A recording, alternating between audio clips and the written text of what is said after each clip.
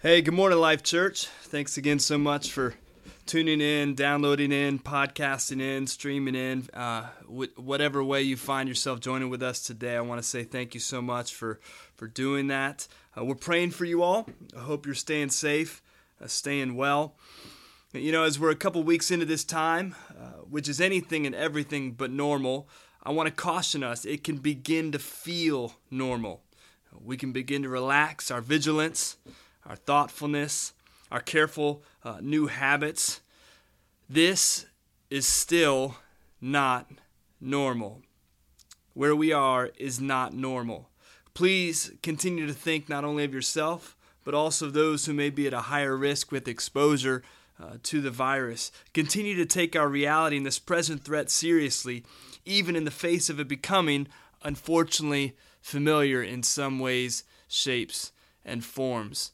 You know, some have spoken about end dates and when we think we can return back to school and work and gatherings and so forth. I just want to exhort you, church, to just be careful with your expectations and understand, even as we dismissed our gatherings before certain CDC and government regulations were put into place, we will probably, in the same way, bring our gathering back together once we move into a new season and a new circumstance. Just as we were ahead of the curve in dismissing the gatherings, we will be behind the curve in coming back together, not because we don't value the gathering of the saints and gathering of people in place together, but because we value life, we value health and wholeness, and want to be responsible with such.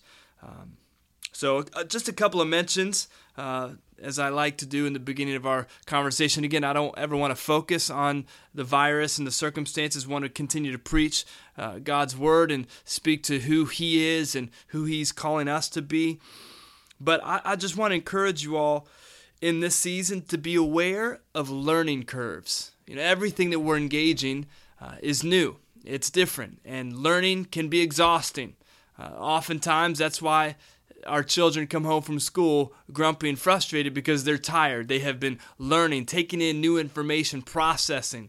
We all find ourselves in a learning curve stage. Learn how to go on dates without being able to go out on a date. Learn how to connect and relate as a family. Learn how to appreciate and honor even maybe the space that we've been given as a gift. As frustrating as it might be, there's a gift in there as well, to be able to be with one another and connect and relate, much like we haven't been before with the normal hustle and bustle of lives and schedules. Also, I want to just encourage everyone to be aware of the silent stress. You know, as again, we've kind of moved into this never before seen territory. It has now quickly kind of become familiar. But the stress of difference and change and threats and news breaking information and all of those things can become really silent stressors. So just be aware what that does to your soul, what that does to your body.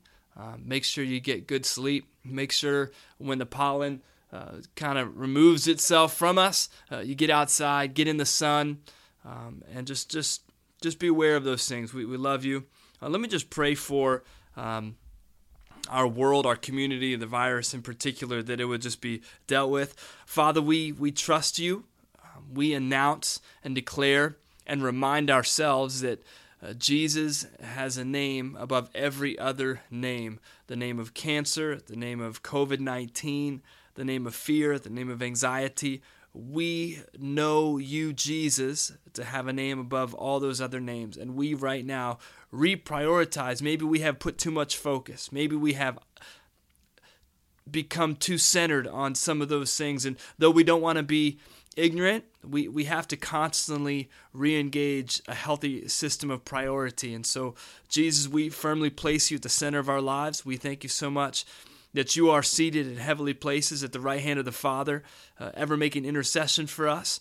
So we just pray for our church. We pray for our community. We pray for our region. We pray for our country. We pray for our world. We ask for this virus to be dealt with, for this thing to run its course and move on. We ask for all those who are affected with this sickness. We ask for healing. We ask for mercy. Those on the front line, the nurses and the doctors and everyone who are engaging this really with all that they are. We pray for our president. We pray for the task forces and people to make right decisions. We ask for health and wholeness. And we just ask for mercy, God, for you to do a thing, do a work. We trust you, we honor you, and ask for you to just help us. In Jesus' mighty name. And everybody said, amen. Amen and amen. Hey, this upcoming week, you should have received an email with some information and some details, but we're going to be releasing kind of what the church is going to look like in this season. Please, if you haven't signed up and created your profile for Right Now Media, a subscription that has been made available to us through the generosity of 6 families for the next 6 months. 6 families are sponsoring Right Now Media for the whole church. We're so appreciative for those people who stepped up and say, hey, I'd love to sponsor a month at $250 and really giving this gift to the church. Tons of resources, lots of content for small groups, for engaging your relationship with Christ, for kids. So get on that, establish your profile, and start to familiarize yourself with it. Also, next Wednesday, this Wednesday coming up, we're going to be releasing a new website. We have been working on a website almost for a year, but we're using this moment, this current circumstance and season to release it really to fit our here and now. So look forward to that, and we'll be continuing to communicate there as well. All right, go ahead and we celebrated communion last week, but we're going to do that again this week as well. So go ahead and get a cracker, some water, some juice, whatever you want. Pop-Tart, juice box, kind of my favorite thing to refer to, though I don't remember the last time I had a Pop-Tart or a juice box, because if there are juice boxes in my house, the children inhale them. So anyway, we're going to be celebrating communion together at the end of this message, so go ahead and prepare that, get that ready. And let's read our passage of Scripture, Matthew chapter 6, verses 9 through 13. The words of Jesus in response to the disciples asking him to teach them to pray. He says, our Lord Jesus says, pray then like this: Our Father in heaven, hallowed be your name. Your kingdom come, your will be done on earth as it is in heaven. Give us this day our daily bread, and forgive us our debts, as we also have forgiven our debtors. And lead us not in temptation, but deliver us from evil. For yours is the kingdom, and the power, and the glory, forever. Amen. You know, as we continue this series, 71 Words, I want to reiterate the frame of our discussion. It's not just a conversation about conventional hands folded together praying. We're following the lead of the disciples, even as I referenced. We're reading this passage because the disciples come to Jesus and say, hey, teach us how to pray. They ask Jesus, teach us how to pray. This is, again, not just, hey, show me how to entreat over a meal or ask for a miracle. Praying is those things, but it's also how are you living your life? How are you willing in your moments? How are you leaning with your soul in the midst of your circumstances? And this, of course, would have been a very normal question to ask a rabbi. It wasn't just a moment or a random thing, because when a rabbi describes how they pray, how they entreat, how they will, how they lean, they are expressing their ultimate beliefs. They are showing their disciples, those who are following them, how not only they think and do those things, but they're also giving it to their disciples and saying, hey, you can do this as well. So the title of our conversation this morning, 71 Words, showing us how to pray, think, dream, interact, be human. The title of this specific message is 34 through 45. 34 through 45. Jesus, once again, I want to say, is God, but he is also the way to go. Listen, no matter what tradition you come from or what expectation you have created for God, his role in your world or the space that he fills, Jesus, God in the flesh, brings not only a declaration of you are free, which is amazing. He declares you're free. You are no longer shackled to your past. Your future is not tied to where you've been. He declares you're free. He absolutely does that. But he doesn't just then leave us with those words ringing in our ears, forever fading from a fresh moment to a distant memory. Jesus revelates our souls by showing us what freedom looks like in his interactions with people, in his conversations, and how he confronts evil and frustration and sadness and joy and peace, and how he comes into those things. He gives us ways to continue living free and grow to be more free. Let's pray. Father, we ask that you just take these moments that we have together as we open up the Word of God, and just ask you to mold us, shape us, make us more into your image. In Jesus' mighty name. And everybody said, amen. Amen and amen. Continuing our word study here, 71 words, 34 through 45. I want to read this phrase that we are focusing in on today. And forgive us our debts as we also have forgiven our debtors. Some translations would say trespasses and those who've trespassed against us. Forgive us our debts as we also have forgiven our debtors. Remember last week we talked about the shift that has taken place in this prayer Jesus is offering the disciples. He begins by saying, okay, pray like this: Our Father in heaven, hallowed be your name, your kingdom come, your will be done on earth as it is in heaven. We mentioned that there are two distinct triads. That first triad I just read revolves around name, kingdom, will. It's a focus on your in terms of God and divinity. The second triad, which we're working through beginning last week, give us this day our daily bread and forgive us our debts as we also have forgiven our debtors, and lead us not in temptation but deliver us from evil. The second triad centers on bread, debts, and temptation. It has a frame of reference around us, the human. A few things here.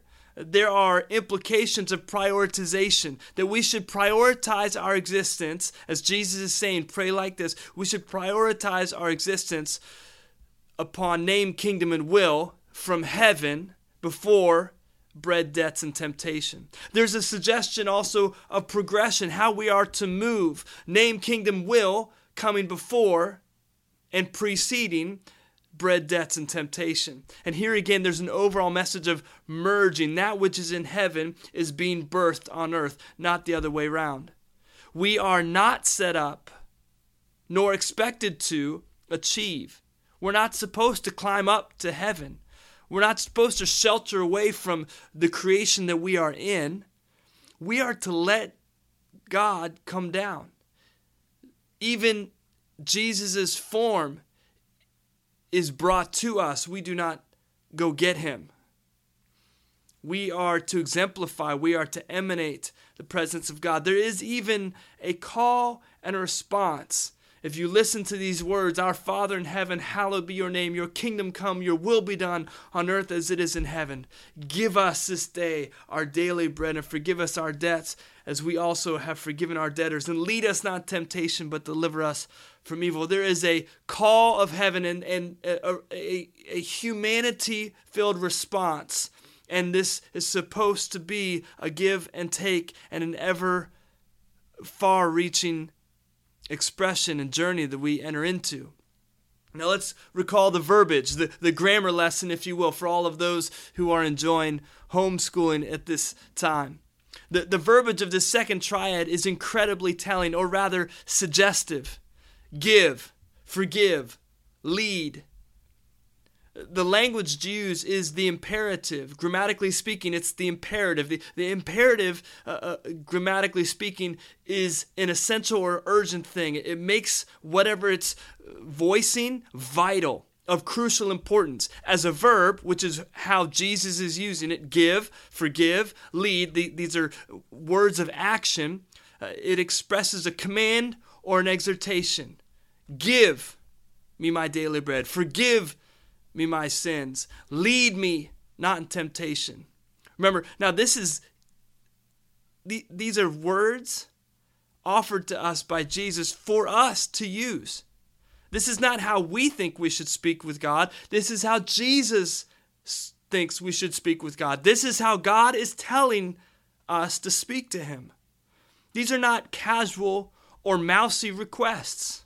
Stop for a second and survey the insanity of this. The template Creator gives to us, creation, is not one of timidity.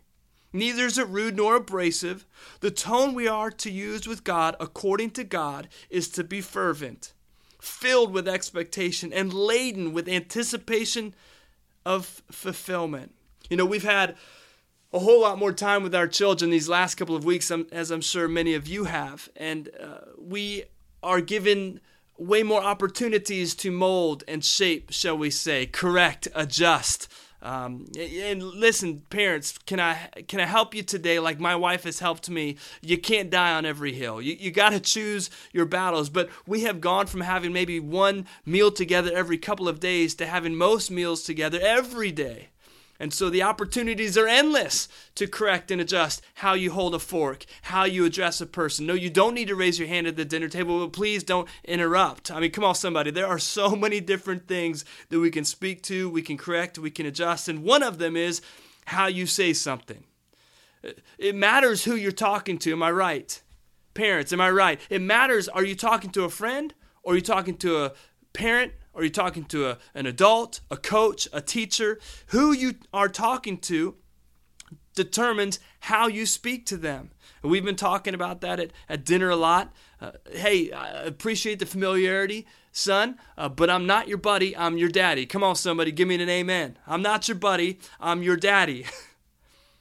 And I have even been learning myself how to speak, how to use some of these words. There are words that I know previously, but now they have taken on a different meaning, like tough. Tough to me means something's difficult. Tough to my sons, I'm not going to even try and know the definition. But I also know, like, you can say, oh, that's tough. Or you can say tough or tough. These are all three different meanings of words. And again, to save my children some embarrassment, I will not attempt to define them. But one of the things that we have encountered this past couple of weeks is Zoe oftentimes, when she's done, will just take her bowl and she'll show it to me and say, bowl? And I'm like, are you asking for more? And she'll just nod. She just commands me, bowl, like fill, like I'm the servant, like hold it up, like, hey, waiter, garçon, come quickly and give me my food. I say, no, baby, you got to use a whole sentence. And I'm not just a server. Your mom is not a chef and a short order cook. She is your mother. She brought you into this world, and I'm pretty sure she can make another one just like you. So ask, use kind words, be nice, say please, say thank you. Bowl? Bowl, like the bowl is empty. Garçon, fill the bowl with the food that I want. No, you need to say, hey, this was delicious. Can I have some more, please? But God says, no, use this type of language with me. Bowl, give me my daily bread. Forgive my sins. Not, will you please? If you find it in your heart, God, if you're in a good mood, would you please, maybe, just not to bother you, sir, but could you forgive my sins? No, he says, I want you to say to me, forgive my sins. Now, let's move on from the grammar lesson. Maybe I went a little overboard there, but I just find that riveting that God would ask us to speak to him in those terms. So this is the second phrase of the second triad. Bread is where Jesus starts, understandably so, because bread is what we all need to physically survive. But right after bread, Jesus takes what I feel like is a pretty large leap to forgiveness. Give us this day our daily bread. Okay, I can buy into that because we all need bread to survive. And forgive us our debts, as we also have forgiven our debtors. What about shelter, Jesus? What about my gifting? What I was made for? What about the purpose I'm supposed to serve? What about love and intimacy and relationships? Did God really skip over those necessities? Or maybe he didn't skip anything. Maybe basic food and sustenance is on par with letting things go so we can move on. I'm going to say that again. Maybe basic food and sustenance is on par with letting things go so we can move on. Maybe God knows how critical forgiveness is for our souls. Maybe, just maybe, God knows more what is necessary for me than I do.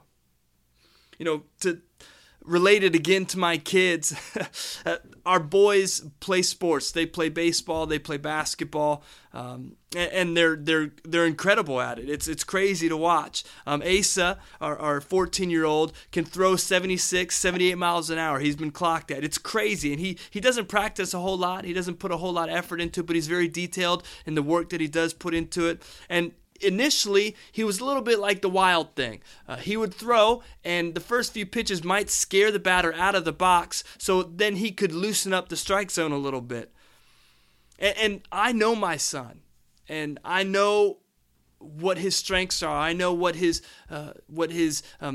abilities are, and where maybe some of his shortcomings are. And he's had some incredible baseball coaches over the last couple of years who played baseball at the collegiate level and did some things in even the professional levels that people would speak to and try and coach and bring the best out of Asa. And one day I made the comment to him, like, hey buddy, I think it's less about your windup and more about how you're gripping the ball. He's like, what are you talking about? I said, son, the way that you hold a glass, go ahead and pick that glass up. And he would pick the glass up and he would hold it with just the very tips of his fingers.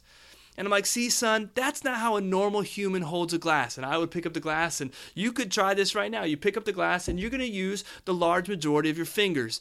Asa would pick it up and just grab it. Now, granted, the ends of his fingers are ginormous, but it's still just the ends of his fingers. And I realized and knew he was holding the baseball with just the tips of his fingers rather than getting a good grip. And once I helped him adjust the grip of his baseball, all of a sudden that speed became not a liability, but an ability for him to get into the strike zone, because now he could control the ball.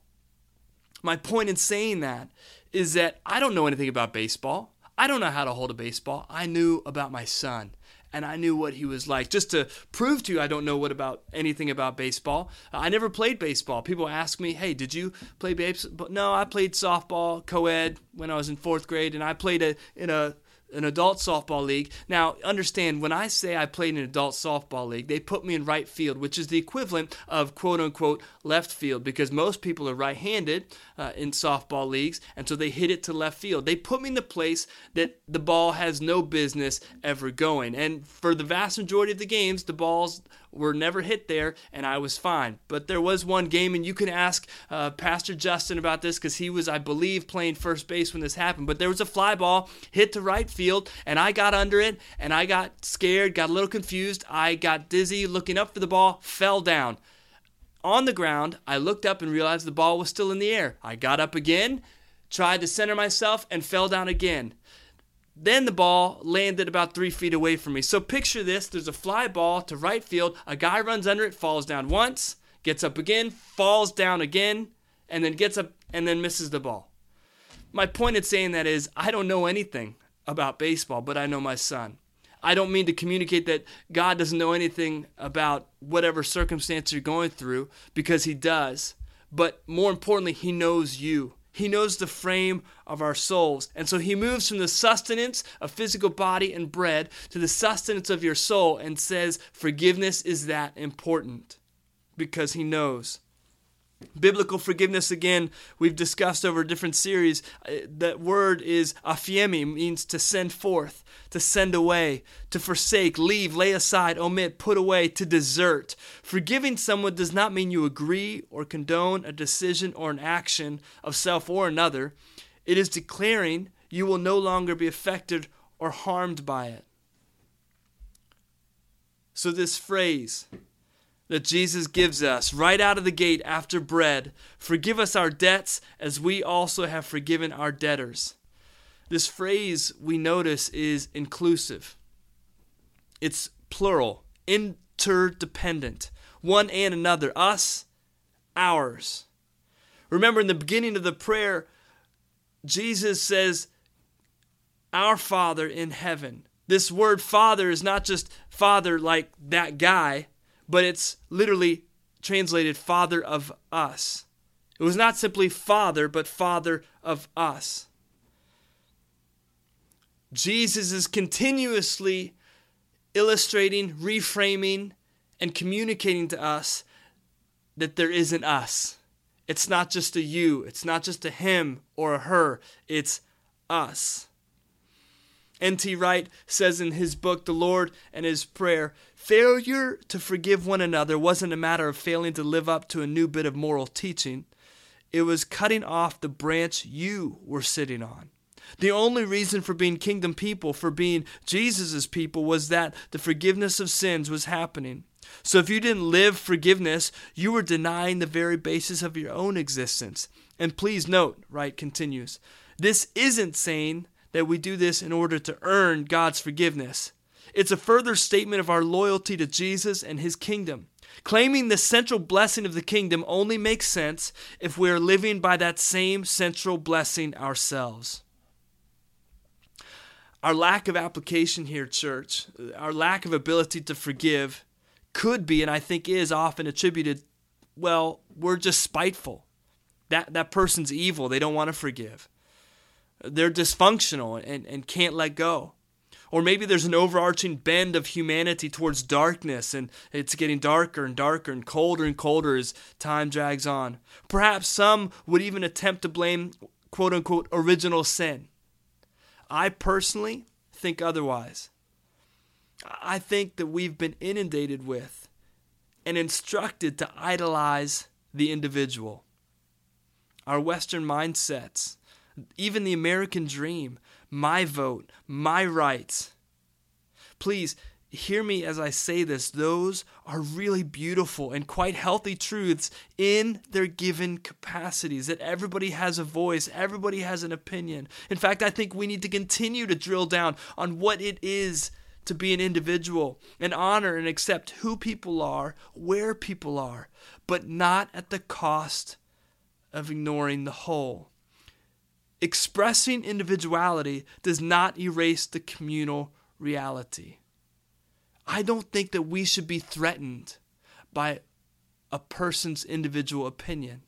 In the same way, the communal should not crush the individual. And we have to work to manage that tension. Love it or hate it, the fact remains we are a connected creation.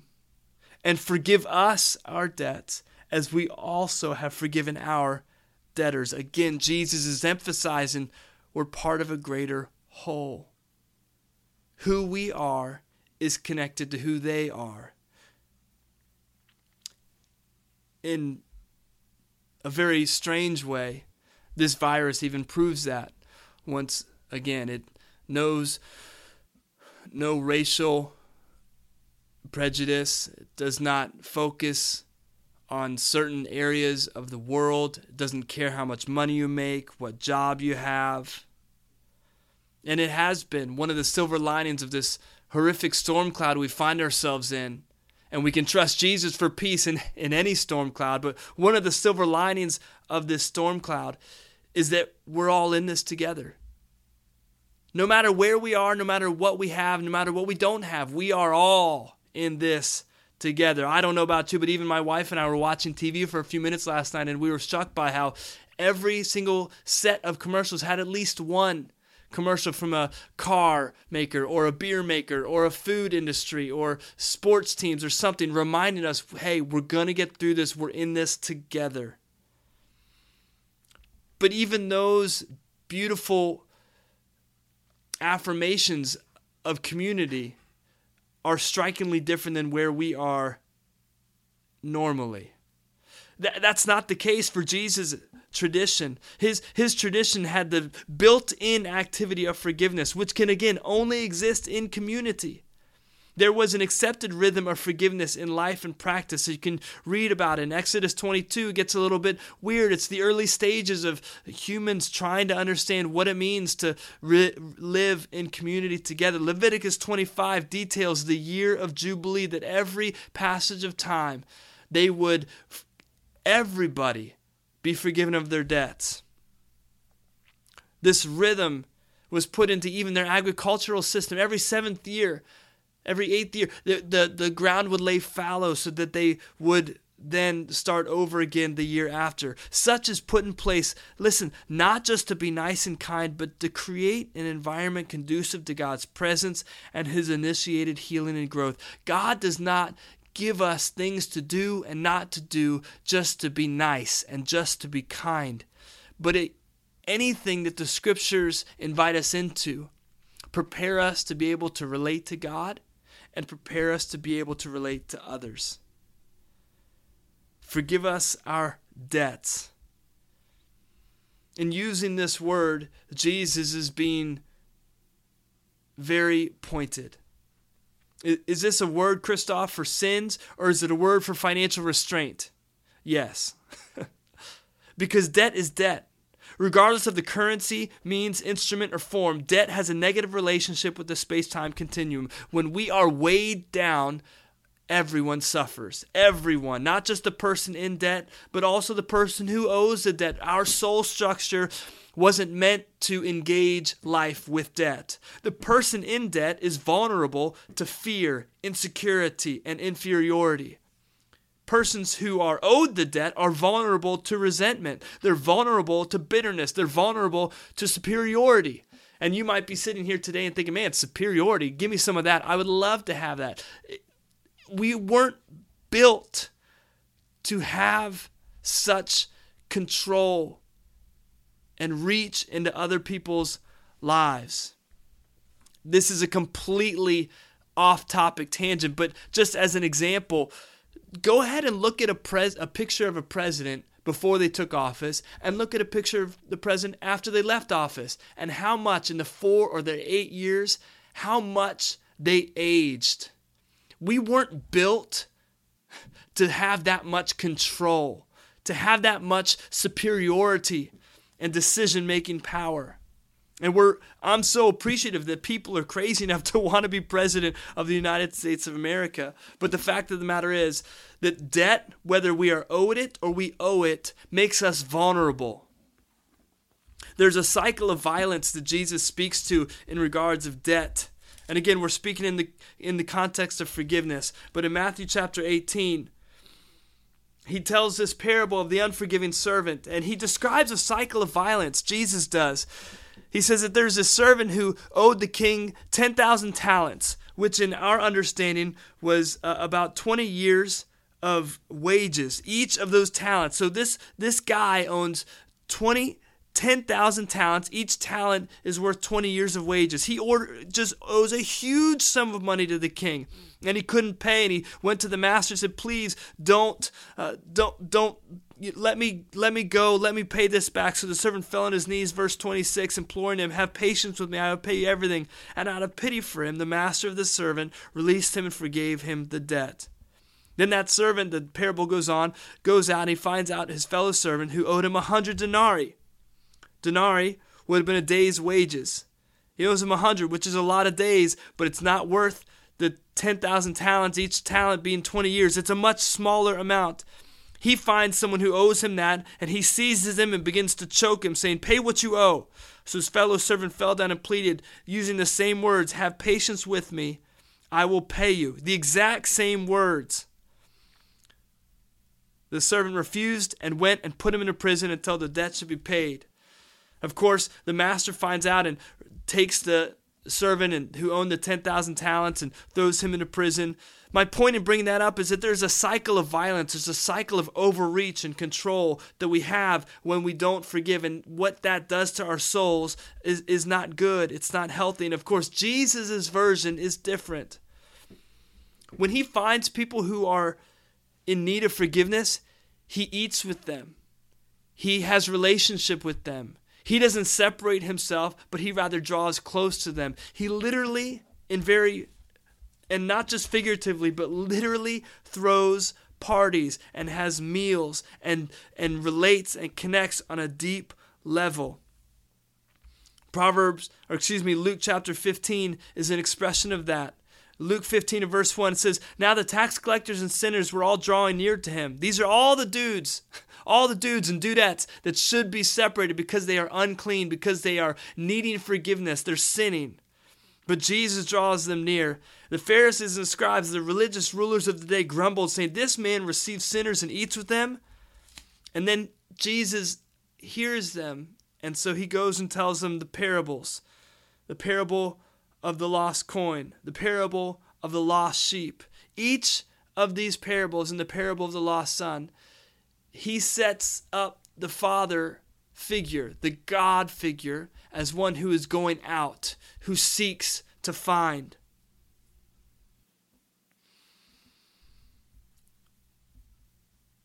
That there would be an ache in our soul to understand God does not need us to get to him. We need to understand he is here with us, and he can be received, he can be embraced, he can be accepted even in the midst of our loss. The prodigal son is probably the most well-known of the three passages. The son comes and wants to leave and goes and lives prodigally, but has a moment where he comes to himself and he says, "You know what, I need to go back and apologize and make it right. Maybe my father will receive me as a servant." And it's while he's on his way back that the father runs out. Now you have to understand that the running in this day and age of Jesus was not, it's not appropriate. You run from danger. You run from a murderous threat. You don't run, especially when you're a father, when you have been maligned. You don't run to meet the son that has shunned you. You would never do that. So for Jesus to declare the God figure doesn't worry about your uncleanness, isn't even concerned about you making amends. He just so values the son. That is completely unheard of. It's within this context I want to celebrate communion this morning. So if you want to get your communion pieces together, I want to read a passage of Scripture, or not a passage of Scripture, but an extrapolation of the Scripture from this N.T. Wright book. "Forgive us our trespasses." Again, the communal. He says, "Lift up your eyes for a moment away from your own sins and those of your immediate neighbor, and see the world as a whole, groaning in travail, longing for peace and justice. See the endless tangles in which politicians and power brokers get themselves, and the endless human misery which results. Put yourself in the shoes of the peasant who has lost husband and home and faces a winter in the snow, or of the politician who discovers that he's in too deep, and that all the options open are evil ones. Of the men of violence who've forgotten that there was a different way to live. Collect all these images and roll them into one. That of a young Jewish boy off in the far country feeding the pigs, and then, with your courage in both hands, say, 'Forgive us our trespasses.' I will arise and go to my father, and will say to him, 'Father, I have sinned.' But as you say it in your prayer, with the whole world of pain in view, allow your praying heart to see the next scene, with the father doing the unthinkable, the disgraceful thing, and running down the road to meet his muddled and muddy son." He goes on. The church is to tell and to live the Jubilee message, the forgiveness of sins message. The church is to embody before the world the disgraceful, glorious, shocking, and joyful message of the arrival of the King.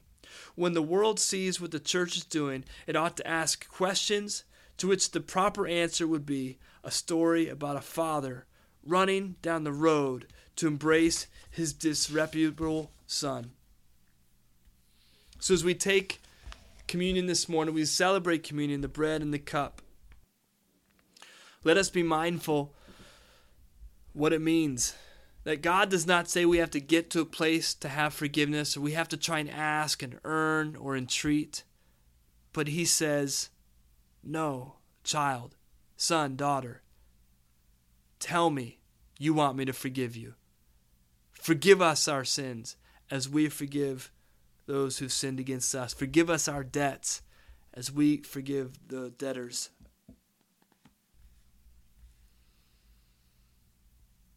You hold in your hand the bread and the cup, which is a reminder what Jesus has done, what he has fully accomplished, what is available to us to not just ask for, but rather, as Jesus directs us, to just simply receive. N.T. Wright reads this: This breathing in of God's clean air is, of course, what we do in particular when we come to feast at Jesus' table. The Eucharist, or communion, is a direct historical descendant not just of the Last Supper, but of those happy and shocking parties which Jesus shared with all and sundry as a sign that they were surprisingly and dramatically forgiven. This meal, in other words, is linked directly to the meals which Jesus explained by telling the story of the running Father. Hold that image in your mind as you come to communion. Whichever far country you may be in, and for whatever reason, you don't have to stay there one moment longer. By the time you get to the words, "Forgive us our trespasses," you will already have been embraced by the Father who has run down the road to meet you. Father, we thank you so much for your mercy. We thank you so much for sufficient grace. We thank you that as we try to work our way back to you, we find you are already here with us. We thank you for everything that Christ has accomplished on the cross, that your body was broken, Jesus, that your blood was spilled so that we can have relationship with you. We love you. We honor you. In Jesus' name, amen. You may partake of the bread and the cup. I want to give opportunity for anybody who has not received Christ as your Lord and Savior to do that right now. I know this might seem a little bit awkward, maybe on a recording or whatever, and maybe you're listening to this on March 29th, 2020. Maybe you're listening to this some weeks and days and months later. Wherever you are, I would be privileged to help you invite Jesus into your life. And we're just going to pray a simple prayer together. Jesus, I give you my life. And by doing that, you acknowledge that He is Lord, that He has accomplished that which was done on the cross at Calvary, and you are accepting of His words, you're accepting of His love, you're accepting of the fact that the Father has run to meet you, and you feel His presence, you feel His invitation to join with Him. And so if you'd like to pray that prayer with me, I'd just be so privileged to do that. Just pray that with me. Jesus, I give you my life. Jesus, I give you my life. You know, if you prayed that prayer, I'd love to hear from you. We would love to connect with you as a church. In this season of quarantine and disconnection, we believe we can still be connected. Maybe you came by this podcast from a friend. Talk to the friend. They'd love to come alongside you, or you want to email us at lifechurchvirginia.com. Go ahead and you can find some contact information there, or just respond to the email that went out. We would love to serve you as you continue to develop a relationship with Jesus, because that wasn't the final decision. That was the first decision that you get to make. And as you continue to follow Jesus, there are going to be wonderful, beautiful moments to step into as well. Let me leave you all with a benediction this morning. May we accept God's forgiveness. May we extend forgiveness to others as we ourselves enjoy it. May we name those pervading and accepted thoughts in our conduct with God and with others that do not align with heaven's ways. And may we remember that with Jesus, it only gets better. We love you all so much. Have a wonderful week, and we'll be in touch soon.